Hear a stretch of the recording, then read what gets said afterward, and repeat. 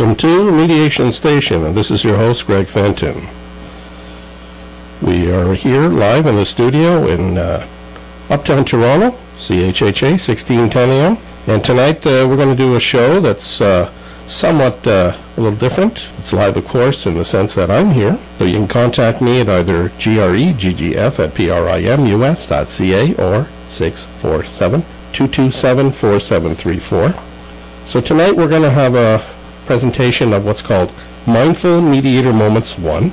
And the show is content from the Ontario Association for Family Mediation, the conference that took place on September 20th and 21st. So there's going to be a second show of other content from that. And it's on December 23rd.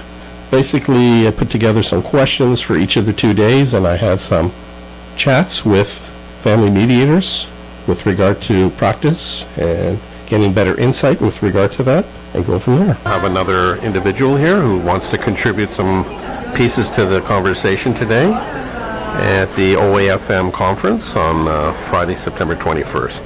Welcome. Hello, welcome all.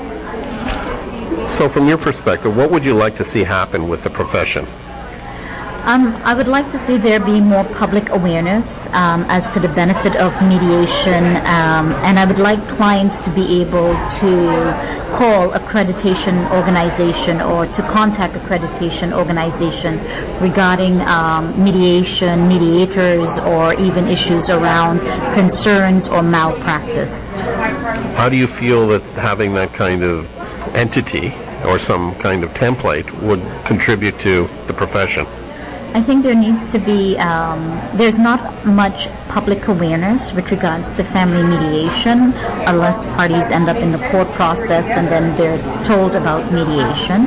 We live in a very diverse society, and many communities assume mediation is, the minute you mention mediation, it's more of a community model in terms of a relative or friend or elder or a religious person doing the process. I think there needs to be an education as to what the criteria of accredited mediator is. And in terms of malpractice or complaints, it's kind of empowering the parties that they'd also have a say in the process. Okay. What are the most challenging situations that you feel clients experience?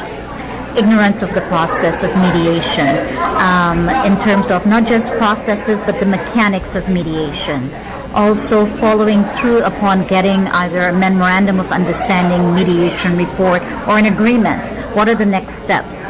That's where I think a lot of the challenges exist for many of our clients. So what do you do when these type of situations happen?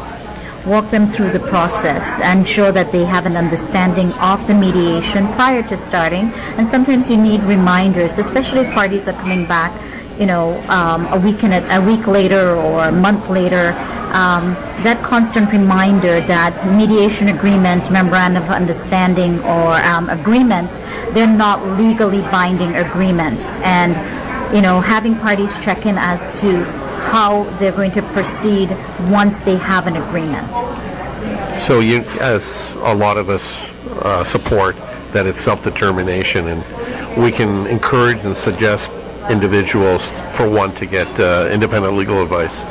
And so individuals who may not avail themselves of that, what might happen in your perspective?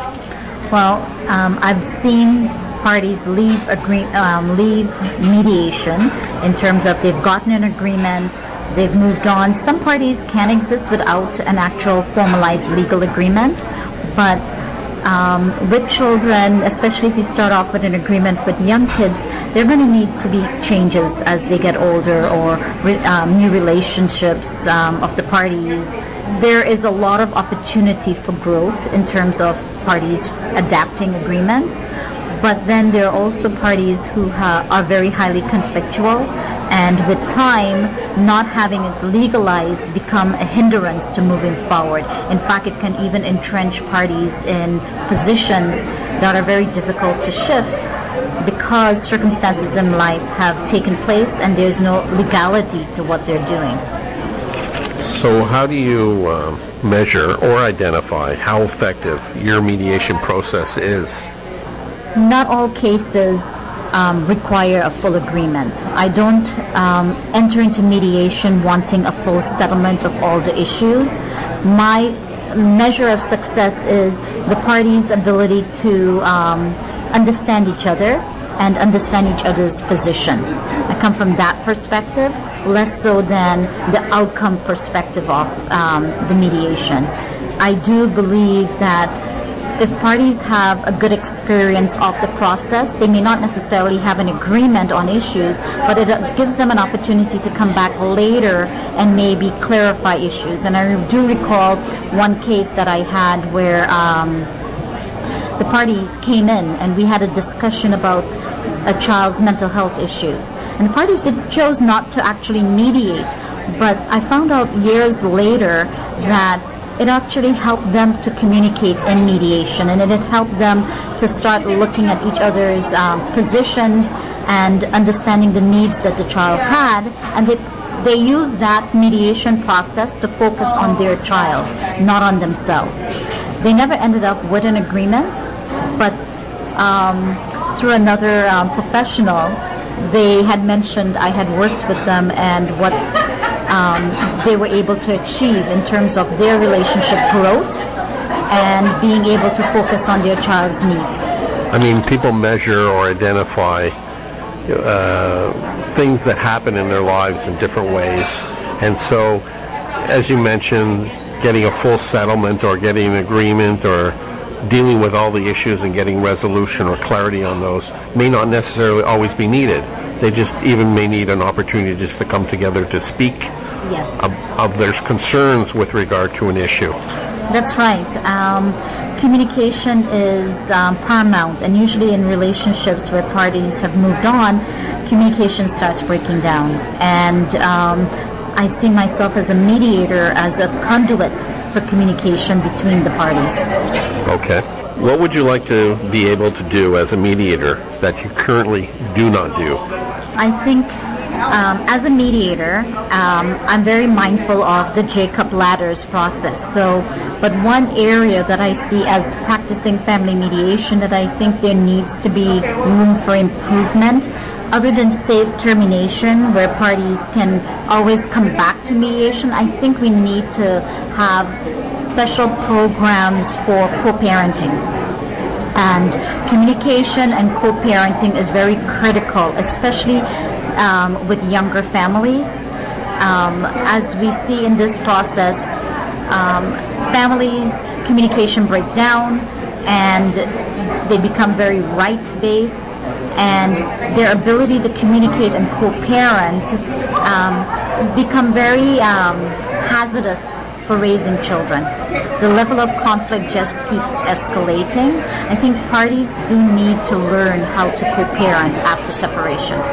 And to navigate, I believe, through their changes of life. As you mentioned earlier, things happen, flexibility, and so we need to be able to connect with those moments and then find a way to best deal with those moments to then keep moving along.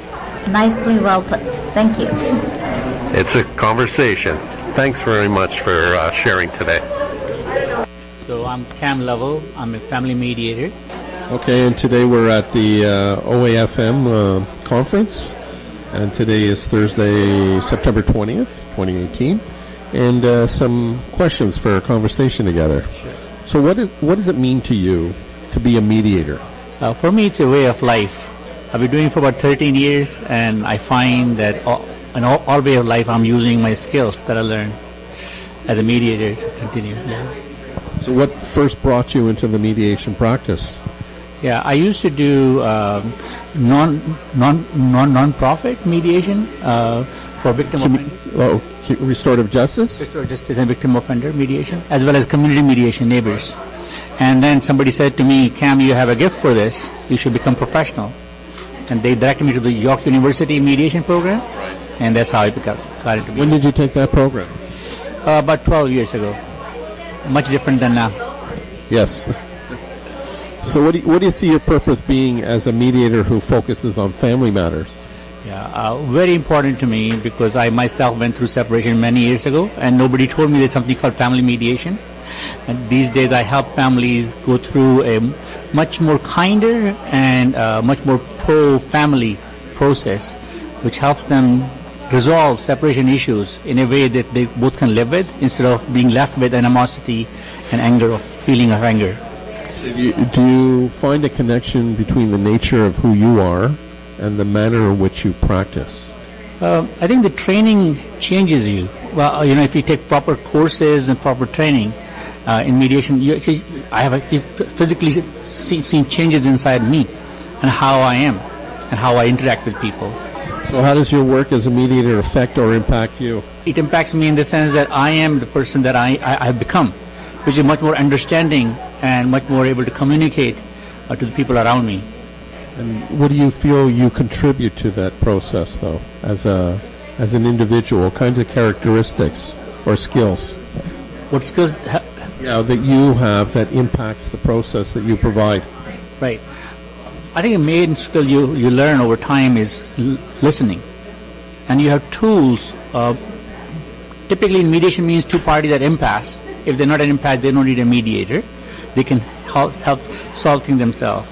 And you learn these skills over time. And as you learn it, you apply that in your own life as well. Okay, so you're basically who you are, what you do, is what you practice is one and the same when you're a professional or whether you're a non-mediator per se. Absolutely. I teach at York University, and this is what I say to students as well, is that by the time you finish, you will become a different person in the sense that you will start to apply what you're learning into your normal life as well. So as they say, you walk the talk. Yeah, you're right. So what would you want to see change about your own practice? Is there something particular, though, about the way you do things currently that you would like to see done differently, even by yourself? So my practice right now is between 5 p.m. to 11 p.m. Most of my meetings. An evening type of... Yeah, exactly. A long time ago I established to be holding meetings in the evening. That helps my clients. Increasingly I'm finding sometimes clients are asking me to do meetings in the daytime as well, and the weekends. Right. So most of the time I want to expand that to that. Expand my timing to include daytime meetings as well. Okay. Anything you want to add at this moment? Fantastic program. I hope you wish you lots of success. Okay, thanks very much. And who are you, please? I'm Christine Kim. Christine Kim. I remember you. I remember you too.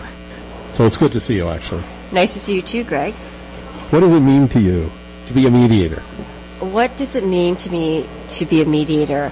Well, I feel quite privileged to be a mediator. I think when you historically take a look at the role of a mediator, I know it's become quite professionalized now, but it was a position where the community members went to when they had problems, and obviously that requires a lot of trust, right? And that individual is credible. So there's some leadership qualities, and I think that I take that quite seriously, right? So even though there's a whole accreditation process, your reputation in the community is really what makes you successful or not. So what it means to me is really being able to have access to families and to be able to help them have difficult conversations and hopefully be able to get them to resolve their issues, and not just their substantial issues, but as well as to shift them into a better path in terms of how they relate to each other under the circumstance of separation. In addition to dealing with the fundamental substantive issues, you're also looking to somewhat assist them with the relational matters.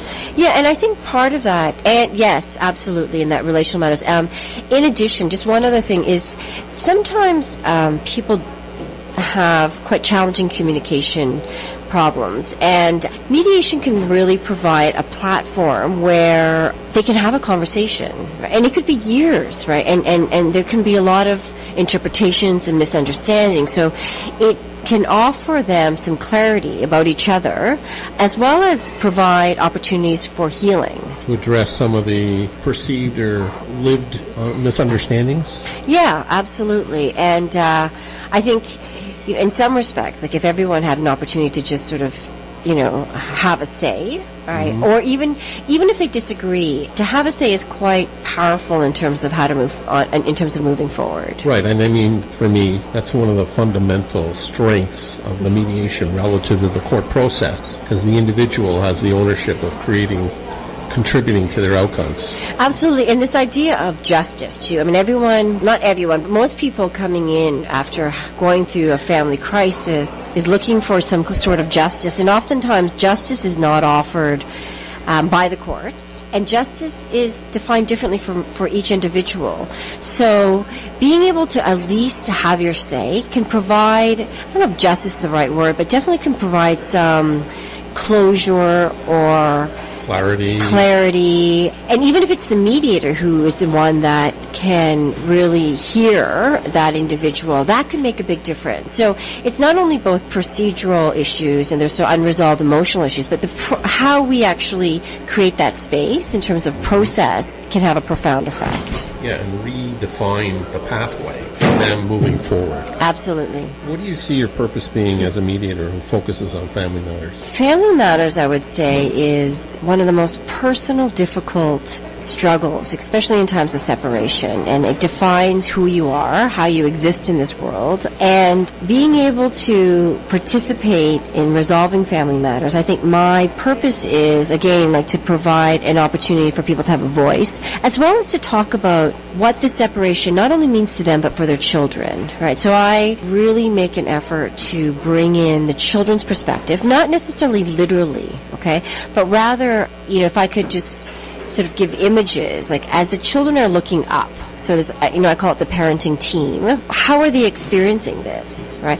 And if the parenting team starts to become quite tense and conflictual, it no longer becomes sort of an upstairs team. The parent's dilemma starts to hit the ground, which is closer to the child, and it creates, the kids would obviously be caught in the middle of this. So in times of separation, I really try to bring this child's perspective, so we can ensure that their well-being is not impacted. It's a basis or foundation for a lot of the decisions that need to be made. Absolutely. And this other analogy I use is, separation. I say it's a new chapter in one's life for the adults, for the parents, but it's also a beginning chapter of a child's life, right? And so even though we may be like looking at, okay, this is a new chapter, I have to get my life organized, how we conduct ourselves in this separation chapter, we are also the authors of our children's early chapters, and this has profound impact in later on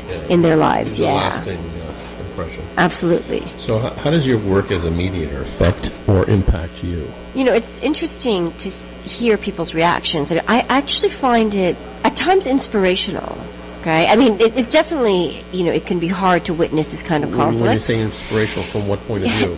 Because people are they're in crisis, right? Their life is falling apart. But as a mediator, what you do witness is, as well as them picking their lives pieces up and redefining themselves. So it's being able to witness, and not just witness, I guess participate in people trying to find new ways of existing. And that requires actually a lot of strength and courage. Now, don't get me wrong, not all the clients are like this, right?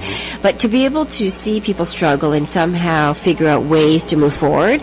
And, mediation can happen sort of, in a few sessions early on, but it also can happen, especially because I deal with kids, over long stages. So you see parents evolve or develop or whatever you want to call it. And it's really nice to see over the course of time how they've taken a crisis situation and they really have developed into a better place. Okay. So what do you want to see change about your own practice? I think, my practice, and I think in mediation practice in general, we work oftentimes in silos, right? And so I've been both, I think I've been quite privileged to work with other professionals, in particular lawyers who attend my mediation. So there is a level of sort of professional collaboration at that level. You're still on your own as a mediator, right? And so what I think I'd like change is to have more consultation or more support amongst other mediators.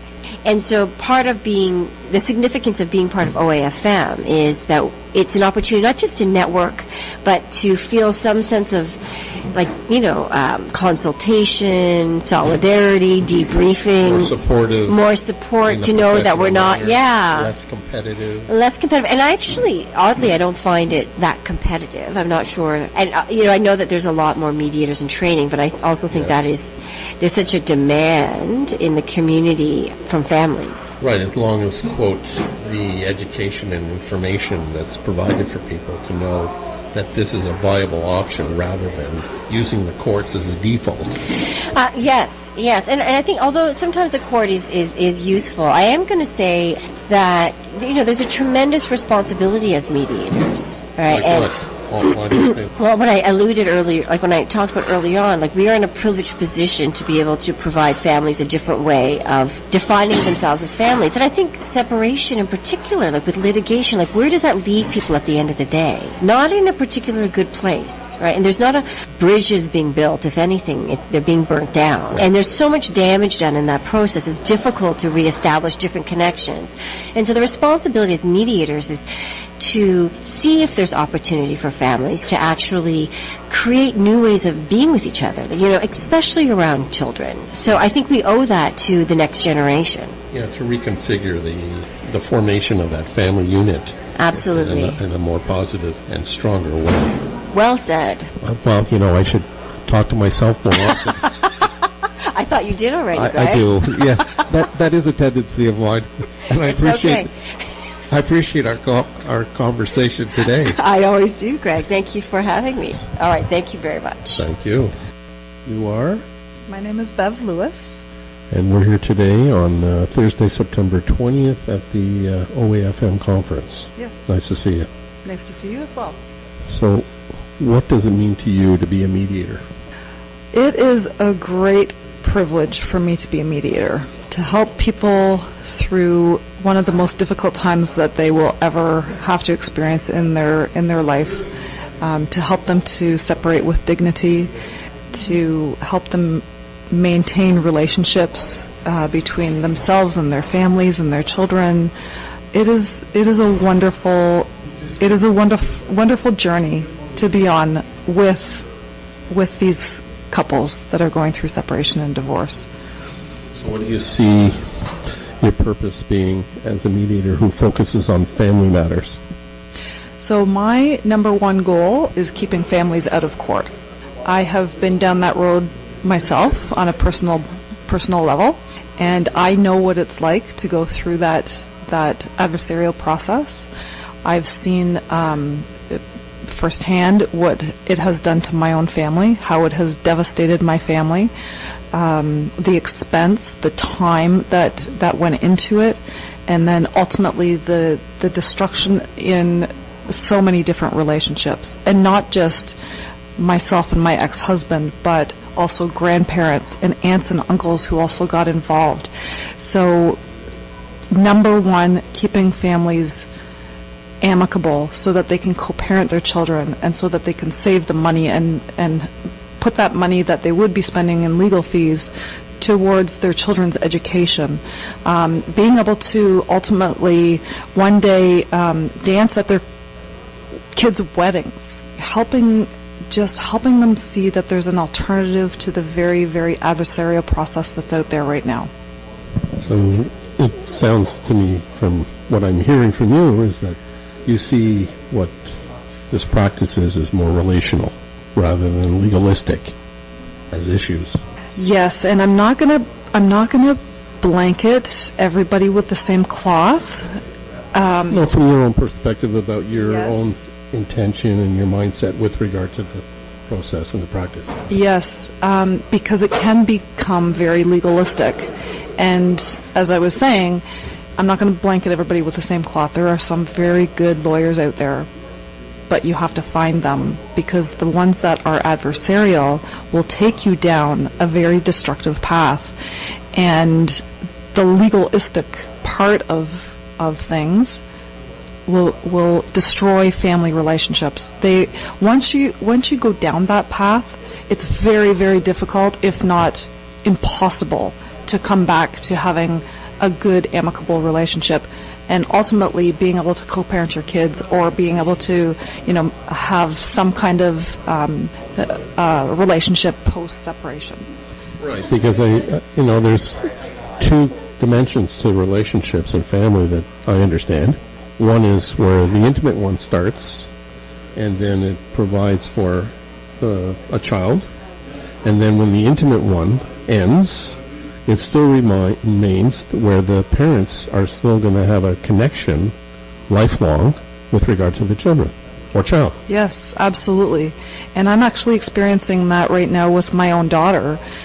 Her and her husband have been together for a number of years, and they have a 2-year-old, and they are in the process of separating. Actually, she's not quite 2 yet. And seeing the emotional roller coaster that they're on right now, and knowing that for the next 16 years minimum, they have to co-parent that little girl, and they have to do it so that it's not going to affect her as she goes through her development stages. So yes, it's going to be difficult, and it is difficult for most couples, but it can be done. And the way to do it is to not get involved with the legal nasty battle. Go through mediation.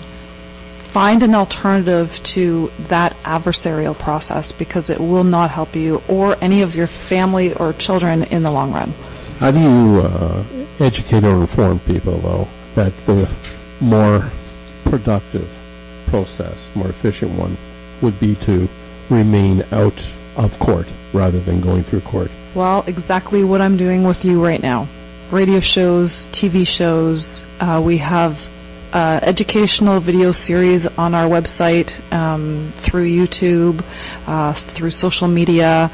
We are inundating the public with information about what mediation is and how mediators can help to get through that process of your separation, and just letting people know that there's a different way. There's a new way out there. It's not even so new, but there is a different way. And just a personal kind of funny story.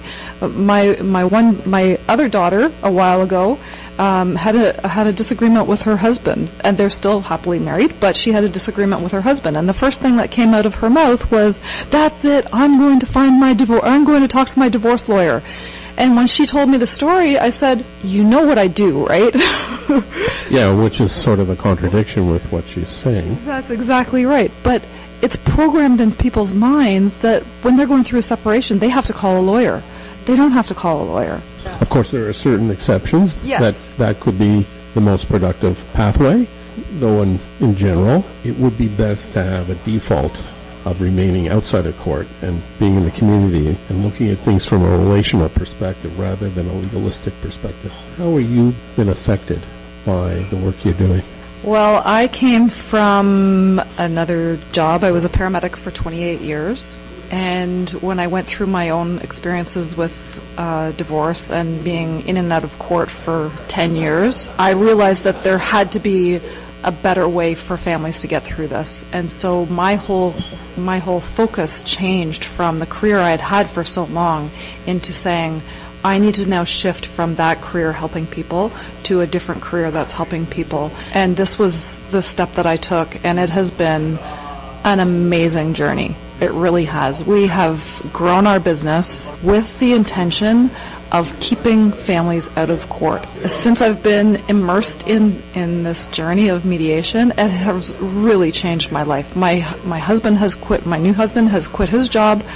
He's working for me full time. It is my whole life. It really is. In terms of what you do, your practice, what would you like to see change? Number one, I think the information about mediation and what mediation is needs to be spread. People need to know what mediation is.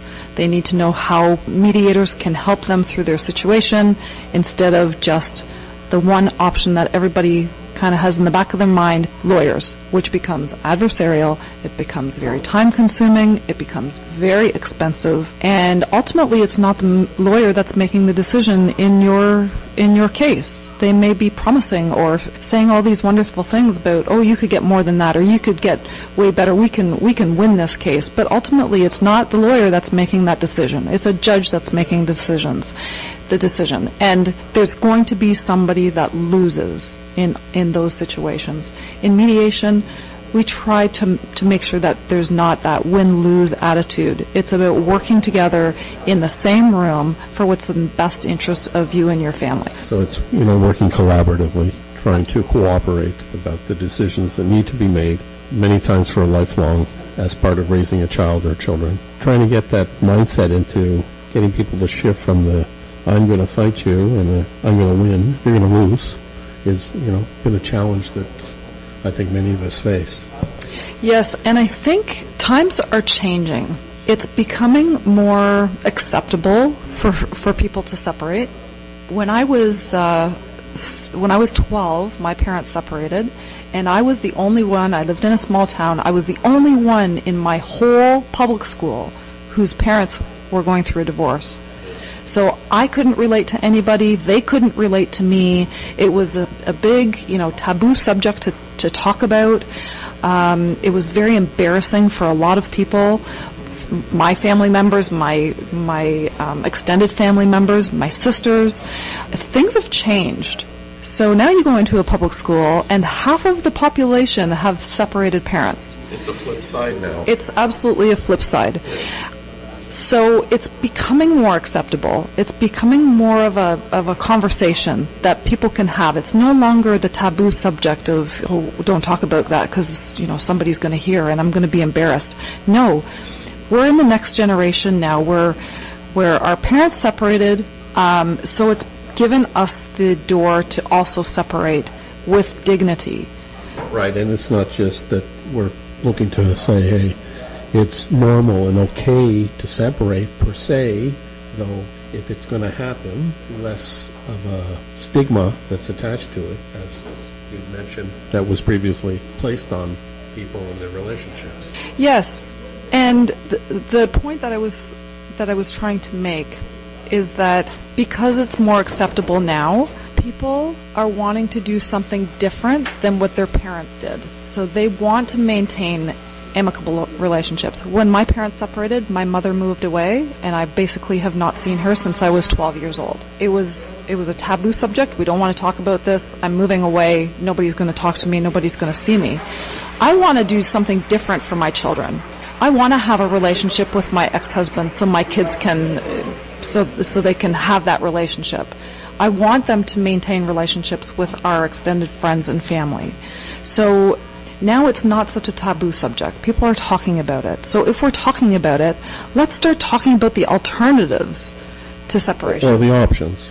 The options. Absolutely. Absolutely. And like you said earlier, not everybody can come through mediation. There's a number of times that we have had to stop the mediation process because there's either a power imbalance or there's fear of domestic violence, or clients are not wanting to provide full financial disclosure and they're hiding things. Then we need to send them out. They need to be looked after by lawyers who are going to be able to dig a little bit deeper. Where we want clients that are wanting to come to mediation because they don't want to go through that adversarial process. Yeah, and that's why, fundamentally that the process is a voluntary process, because we believe that when people want to do something, there's more commitment, especially to doing it, and then especially afterwards to following through with the decisions that you make at the table. Yes, and because we are not associated with the courts, people are seeking us out because they don't want to go through that court process, where the people, for the most part, that are in the court process, they've already started building very adversarial relationships because they're in court now. Now they've had to start the battle. They've had to dig up stuff that is against the other person to make sure that they're going to win in court. So our clients are much more amicable. Okay. Well, thank you very much. Okay, we're here today with Niraj, and we're going to have a little conversation. We're at the OAFM conference on September 20th, 2018. How you doing, Niraj? I'm good, Greg. Thanks for having me. Well, thanks for dropping by the table here. And I've got some questions. I want to learn a little bit more about you for the benefit of helping everybody else. So what does it mean to you to be a mediator? I think it means being somebody who helps people to resolve their conflict. I think that's pretty much it. Yeah, somebody who helps in that regard. So what do you see your purpose being as a mediator who focuses on family matters? Well, I practice mediation in a very focused way, and that is to get people to commit to separation agreements. In other words, I help them to facilitate discussion to help them to settle all terms in a separation agreement. So it's very specific. I don't necessarily do a transformative style of mediation. It's really around it's a legal mediation process, and so I get them to that finish line, and then they go and get independent legal advice, and they sign the agreement with their lawyers. So just to take on what you've said, when you say transformative, relative to legalistic or legal, what would be the distinction for you about those? Well, it's I'm practicing mediation in a very rights-based kind of way. You know, talking to people about what their property rights are. I don't give legal advice, of course, but I'm facilitating discussion around that. I'm facilitating discussion around child support and spousal support and parenting. Now, in a more transformative style, you are helping people to change their point of view. It is a much deeper process than what I'm doing, where people do sort of change their perspective while they're in mediation with me as well. But that's not really what my focus is. So the intention is there's specific issues, and you want them to make specific decisions on those, and that's where you engage and they move on and you move on. Yes, and they are legal issues, right? They're not non-legal issues, and they're family law legal issues, which is why. So what are those comprised of?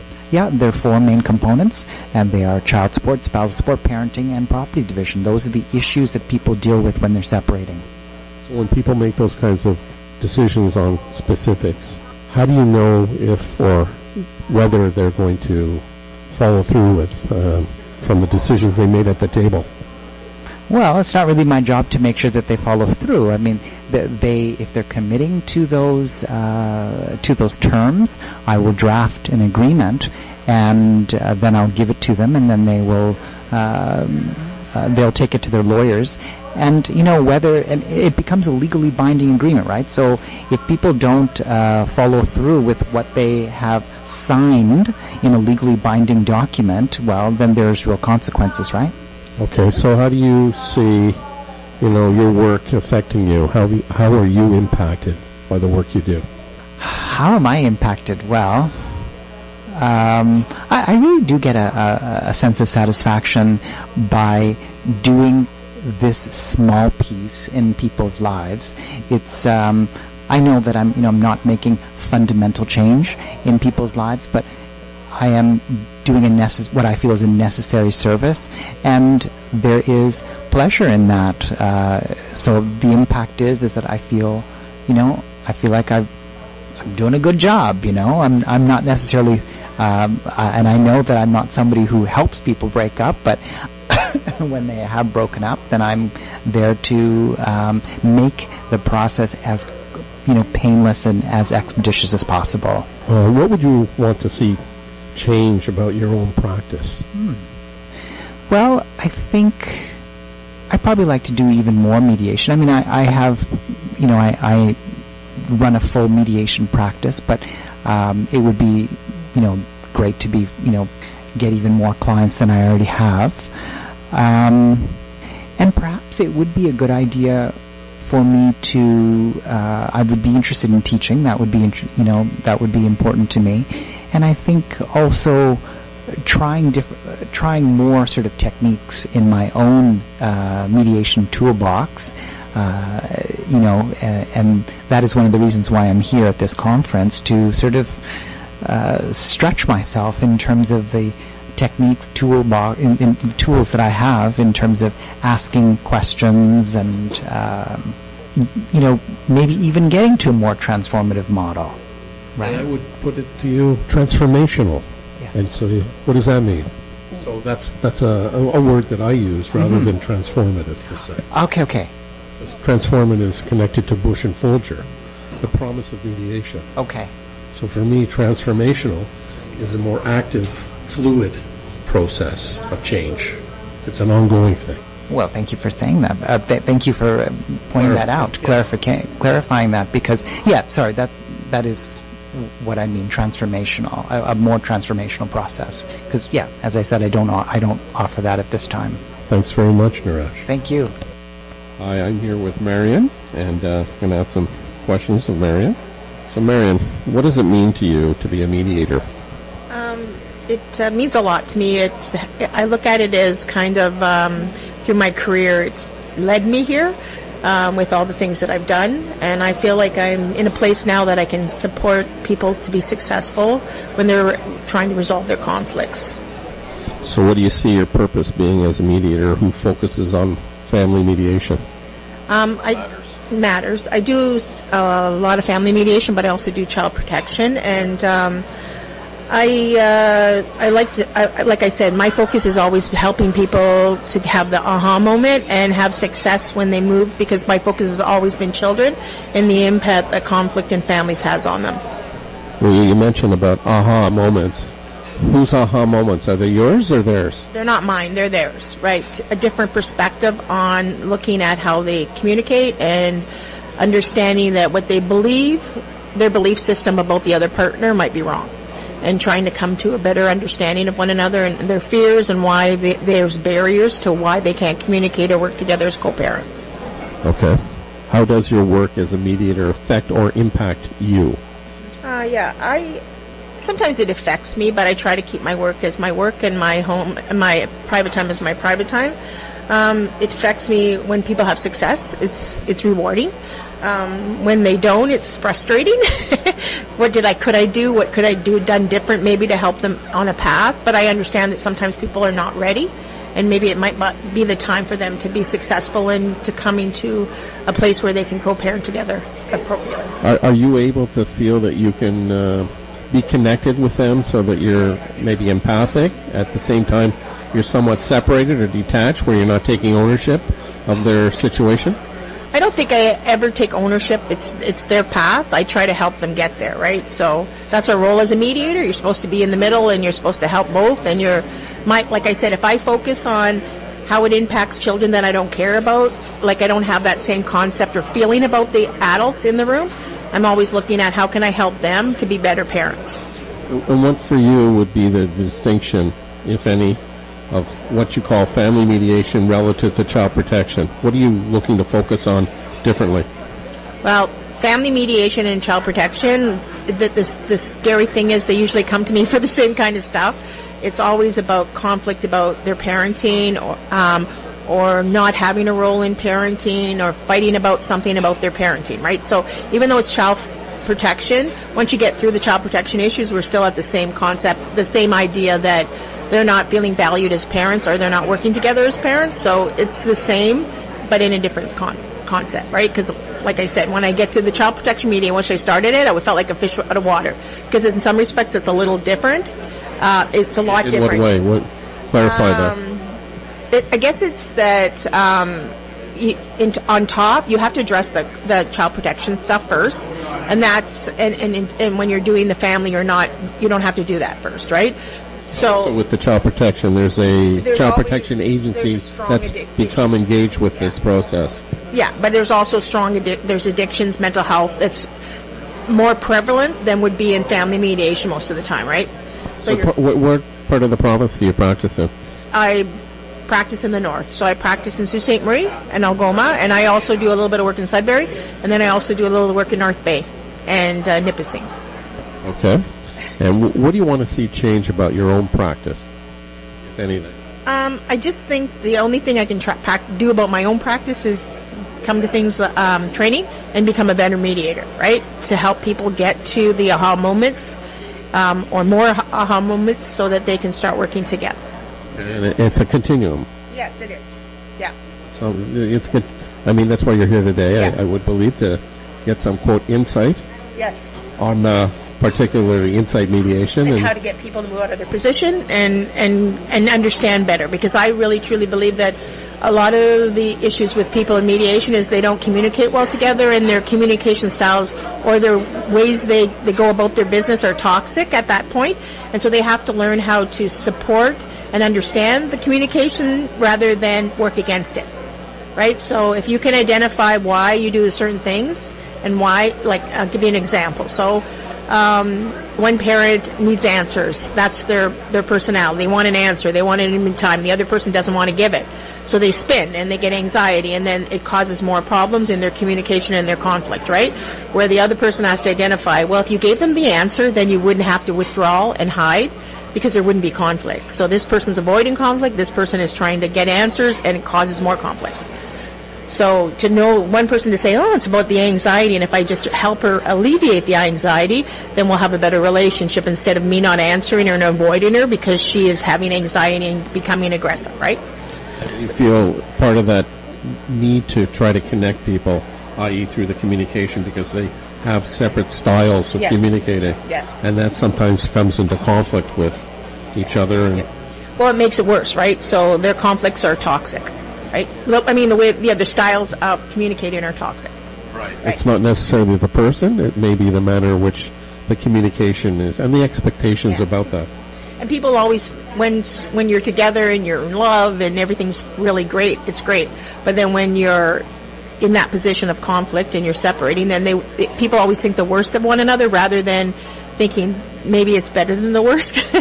So they always jump automatically to you're doing it for this reason, right? Right. So there's seen as a threat when they transition from one form of relationship to another. So they've been intimates, they have a child together, and then they're going to transition away from the intimate, though they're going to continue together as co-parents in some form. So how can they be effective? And my line's always to them is, your role is to make sure the other person's the best parent they can be, because if they're the best parent they can be, or person they can be, they'll be the best parent they can be. And at the end of the day, you own a child, you made a child together, right? So their goal is ultimately the same. They want a happy, healthy adult who's going to make good choices when they grow up, right? So that should be the goal. And so if you want that goal, then you have to help the other person be the best parent they can be. Though a lot of times what happens with that, from my experience, is that each person has a different definition of what that goal would and what that pathway looks like. Yeah. And that's okay, right? That's okay, but they have to learn how to deal with that, right? With their differences. Yes. To see as an opportunity rather than as a barrier. Right. And that it broadens that child's understanding of the world from different perspectives, and that's a positive thing, not a negative thing. Absolutely, it enriches it. Yes. Thanks very much for our conversation today. Thank you very much. All right.